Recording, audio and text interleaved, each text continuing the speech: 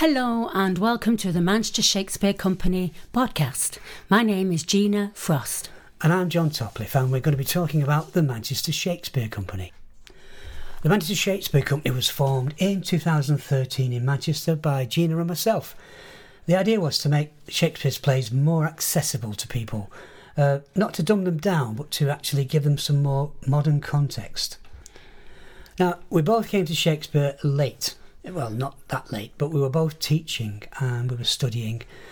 And like a lot of people, we were put off Shakespeare when we were young, I suppose, in primary and secondary school.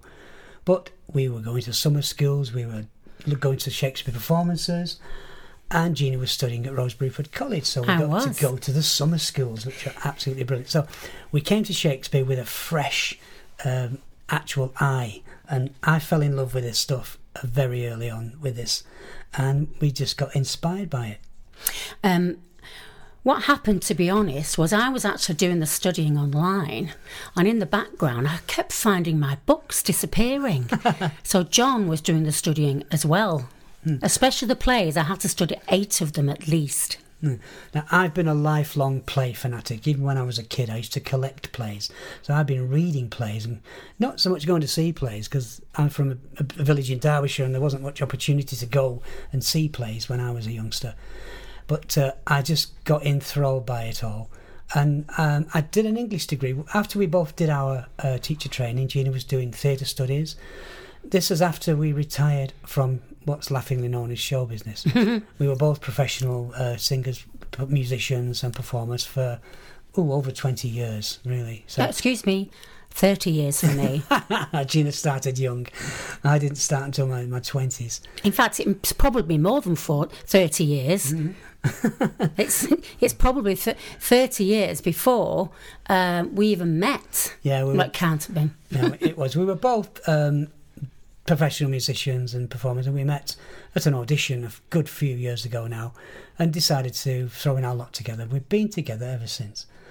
So it was during this time when we were teaching and we were studying and doing all these other things after we'd retired from full-time business. There is a phrase, when you're too old to rock and roll and you're too young to die, what do? You go into teacher training. Ooh. Oh dear. So anyway, when the 3-minute theatre was the context of all this. Probably need to explain about the 3-minute theatre. We were both teaching for 8 years, was it 9 years? No, it was a little less than that, actually. Was actually, we would still be teaching if it hadn't been for the Mr. Gove. Oh, the man whose name shall not be mentioned, yeah. Erasing the arts from post-16 college. Yeah, that's what we were doing. We were teaching GCSE English and drama and theatre studies and A-levels and all this. And all of a sudden, one Thursday afternoon, they were off the curriculum because of the Minister of Education. Yes. Mr. Gove, I think he's called.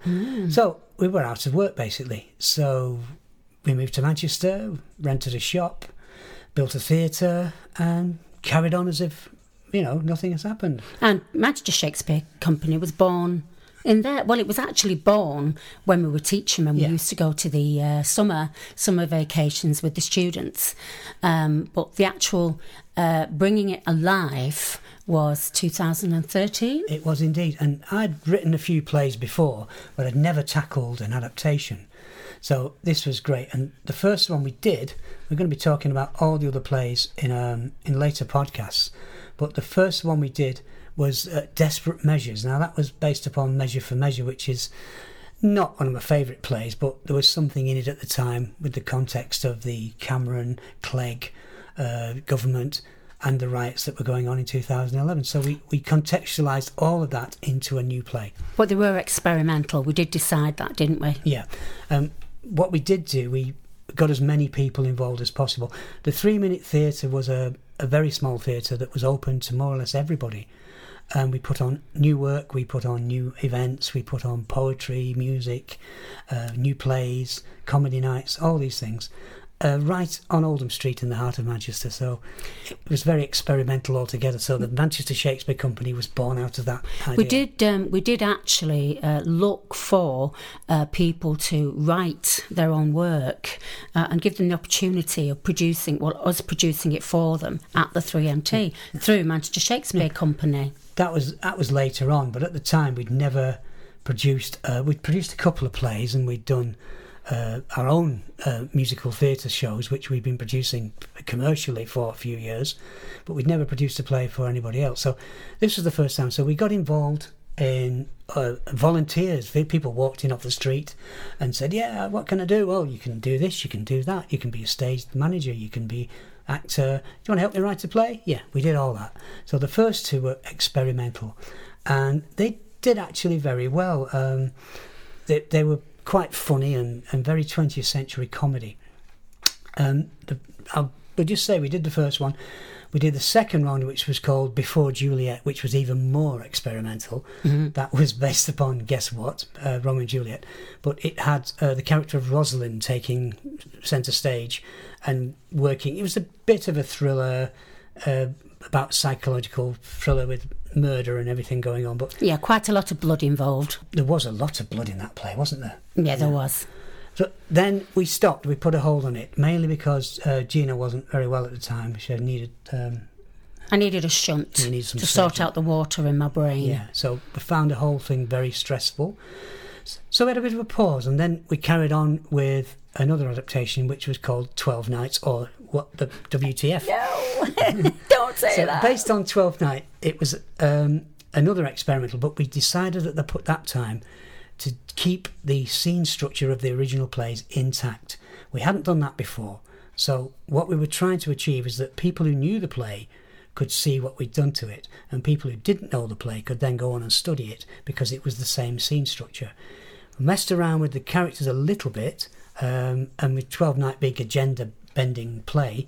I think we also really designed it to be for the Manchester general public.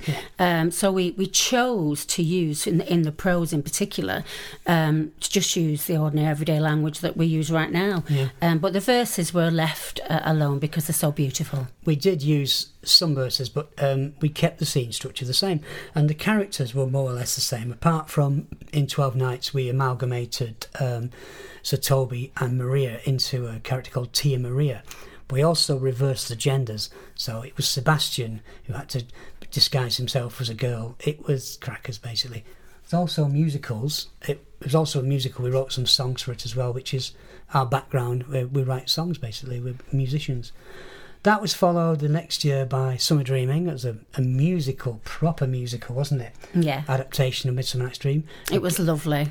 Again, we kept the scene structure exactly the same, and kept the characters more or less the same. The actors had loads of fun. Yes. Really did.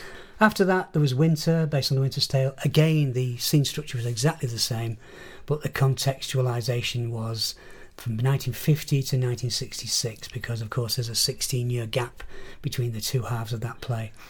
And then we moved on, not an adaptation. We worked with Dr. Sarah Lowe, who's she's actually Gillan now. Dr. Sarah Gillan, Dr. yeah. Sarah Gillan. She's married since then. She's a Shakespeare expert, and she provided a lot of research. We wanted to do a play just based upon the documented facts of Will and Anne's life. I have to say, I was responsible for this particular one because I expressed how concerned I was that very little was ever said about his wife, Anne. Mm. So I really wanted us to explore this. And we ended up with the two-hander with Lynn Toole and Aidan J. Harvey as Shakespeare. Can we say that a little slower? For those of you who probably know Aidan, he's a well-known comedian, and Lynn is just an absolute darling. We sort of just made a timeline of their lives and moved it forward 400 years.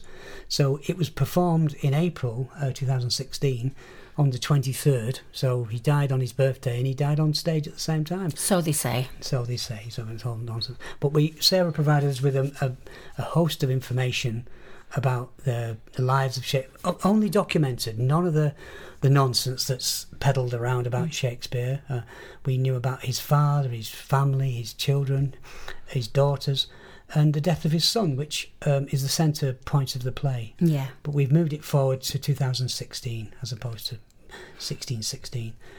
Great play, I must say. To say that, did I say that? I found it a fantastic thing to write. It may seem a bit odd that we're just reeling off the titles of the plays that we have performed at the 3MT, but we will be discussing them in more detail in future episodes. Yeah. After that, we tried a hand at a Shakespearean panto, which was hilarious fun, and we took that out to a few places. And then, of course, the 3MT closed in 2019, so we've been preparing now to do the Shakespeare Company without a regular theatre venue. So we'll be doing them in various places all over the country. So this is the next thing we're going to be doing. We've got one on the stocks. I'm not telling you what it is yet. No. The new play will be out sometime next year. Yeah. Spring, summer.